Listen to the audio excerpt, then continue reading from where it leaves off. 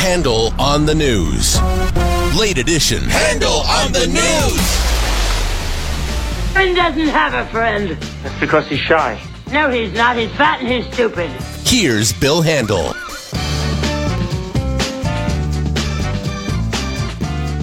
All right, KFI Handel here. It is a momentous Thursday. As I said, this week, the news has just exploded.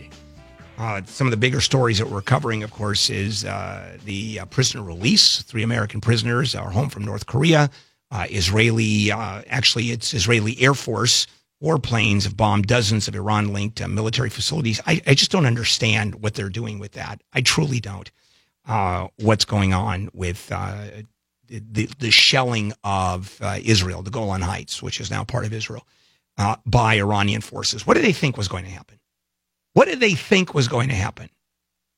of fact, we may even do that at 9:50 because I think it's a hell of a story as this thing is panning out. And then Gina Haspel in front of the Senate yesterday as the nominee of the CIA director. Okay, a lot going on. Also, a quick announcement about helping the American Red Cross Initiative to get prepared California. For a $400 donation, you and a guest can enjoy cocktails and appetizers with all the KFI hosts and crew, plus unlimited sky slide rides during an exclusive evening at the beautiful OUE Sky Space in downtown LA. I think this is in October. Must be 21 years or older to attend. 100% of the proceeds will benefit the American Red Cross. Get prepared, California. Limited tickets. For details, log on to KFIAM640.com, and the keyword is Mixer. All right, let's do it. Handel on the News, late edition, lead story. All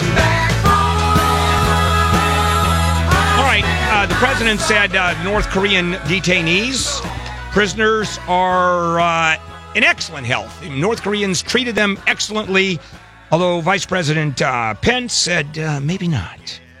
Because one of them had said to him, I'm seeing daylight for the first time in so many years or in such a long time.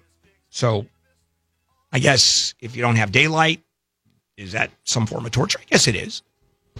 It depends. Yeah, it depends on how they do it. You need to know what kind of facility they were in. But it's not, obviously that's not optimum for anybody. But don't you think President Trump, he can't really get into criticizing North Korea for how they treated these 3 guys, at least not right now.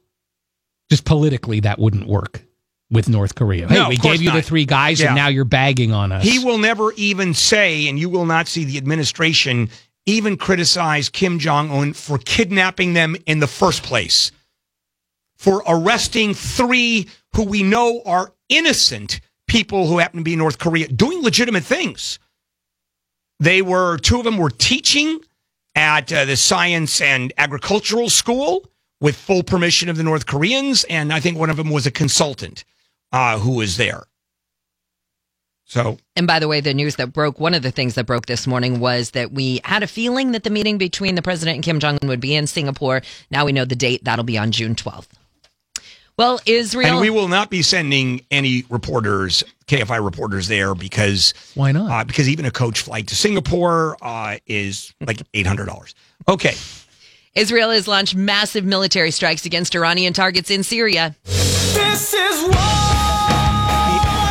There is a world to this because this ties into the Iran nuclear deal, what's going on with our allies, Mike Pompeo, the Israelis, for the most part, or the more so than anybody else, including Saudi Arabia's, backing up Donald Trump's position as far as backing out of the Iran nuclear deal. I'm going to do more about that at 9:50 because it really is a world of a story I want to do.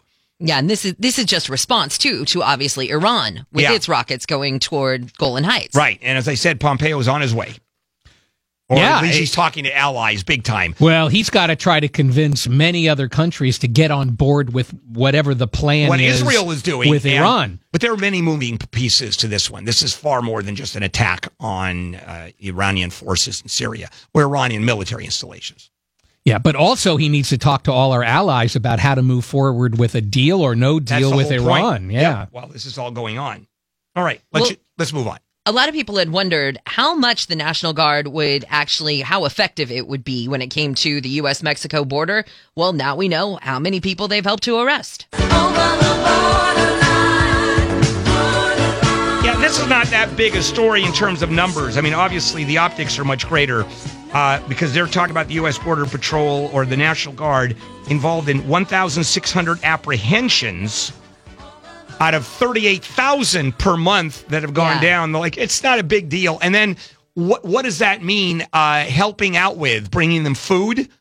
Well, that's just it, because they were not supposed to be able to help with apprehensions. So I don't know what that means. So it could mean intelligence, observation. Hey, here's some people over there you might want to look at. But they're not telling us what it is. Right. There's also just plain support having nothing to do with the actual apprehensions. You could spin this, and it's all speculation, that just by them being there and taking away some of the more mundane tasks from the Border Patrol, it freed up more Border Patrol resources. Changing tires on a Border Patrol Jeep.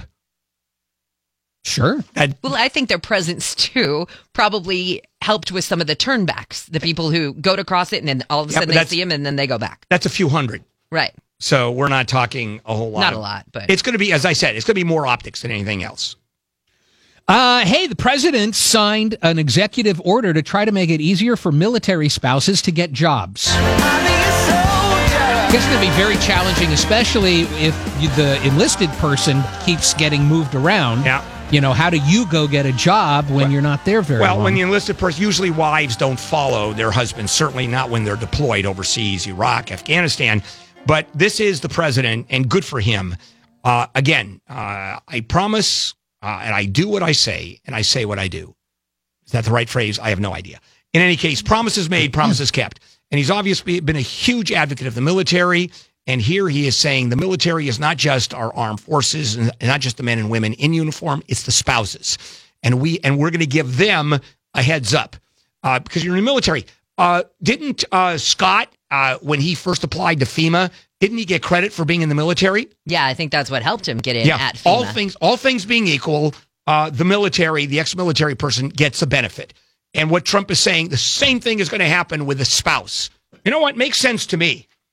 I think it's a great move. I really do. All right, coming up, we'll finish up Handel on the News, late edition. But first, Jennifer Jones. We are not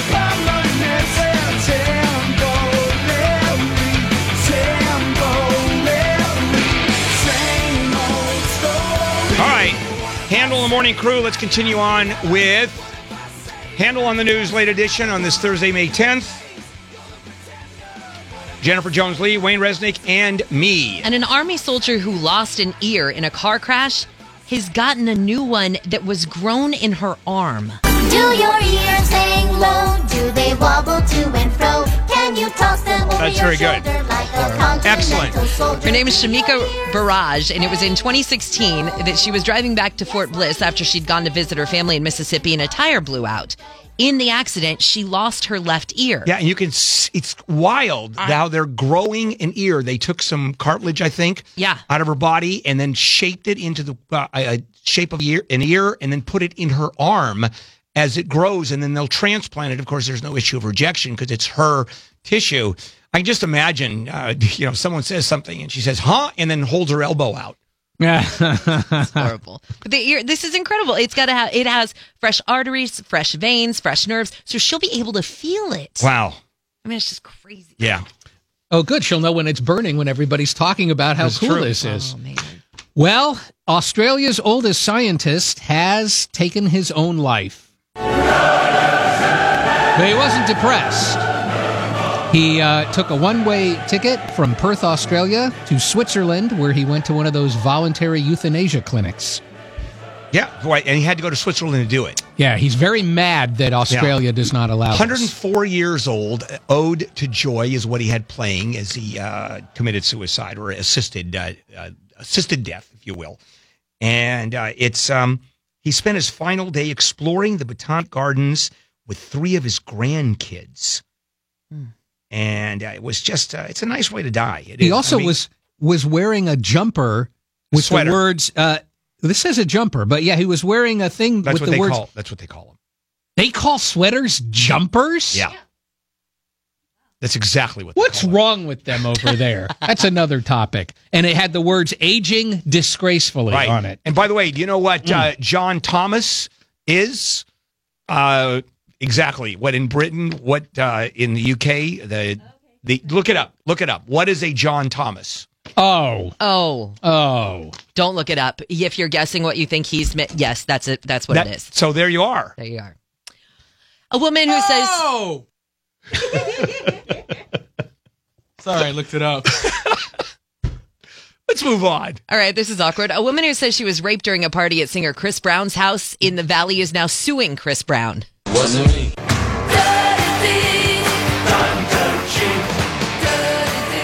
Yeah, it's a horrible rape allegation. Chris Brown, Gloria Allred is representing her, and the police are called. They show up, not allowed in the house. They don't even go in, and it's kind of bizarre. But this woman is accusing Chris Brown and a few other people in the party of a horrible rape. Yeah, well, this backstory, though, is weird because she claims that Brown ordered somebody to take her phone away last year, which then was the pretext for her going back to Brown's house. It is a weird story. Also, and the story doesn't say, this is from the LA Times, she obviously left the house at some point, right? Did she go to the police? I don't know if right she after that, and then asked for a rape kit to be used? I'm not sure. I don't either. I mean, that's not to say she should have had the wherewithal, because I don't know. We weren't there. She could have been so screwed up psychologically. It was so devastating to her. Maybe she didn't have the wherewithal to do it. But you're right. There are some parts of this story that are not right down the line. It's just bizarre. She claims that she was forced to perform sexual acts on males and females in this bedroom, and that it was a drug and booze-filled sex party of some sorts. I mean, just random. Harvey Weinstein's estranged wife speaks. I may say it was your fault. Georgina Chapman, designer with Marchesa, she said that after all those allegations came out about her then husband, she didn't go out in public for 5 months. Yeah, pretty devastating. Can you imagine being married to Harvey Weinstein and either having no knowledge of what's going on? And I'll bet you she had some. I mean, it's impossible to not know something is up. And then doing the best job of self-denial you can possibly do, because to accept that kind of activity from a husband is what he did was so outrageous, even to the point where at speeches, I think it was an Academy Award, where Seth MacFarlane joked about the number of women and people going to Harvey Weinstein's office and what a womanizer he was. I mean, and the fact that she knew what she was living with. Probably, I don't know if she knew to the extent of what she was living with, but at the same time, she now lives with the fact that her kids are going to have to deal with this, and that in some way, I bet she feels responsible. In some way, there's got to be some sort of guilt there. Yeah, there always is. It's almost survivor's guilt, because she wasn't a victim of any of this. He didn't do this to his own wife. Well, we don't. What if he did? Well, she said he didn't, or she said he did not do it. So, but there we go back to survivor's guilt. How come 60 women, 100 women were, and I'm right there, and I never do it to me. I mean, it's just crazy stuff. All right, you know what? Let's take a break. Okay.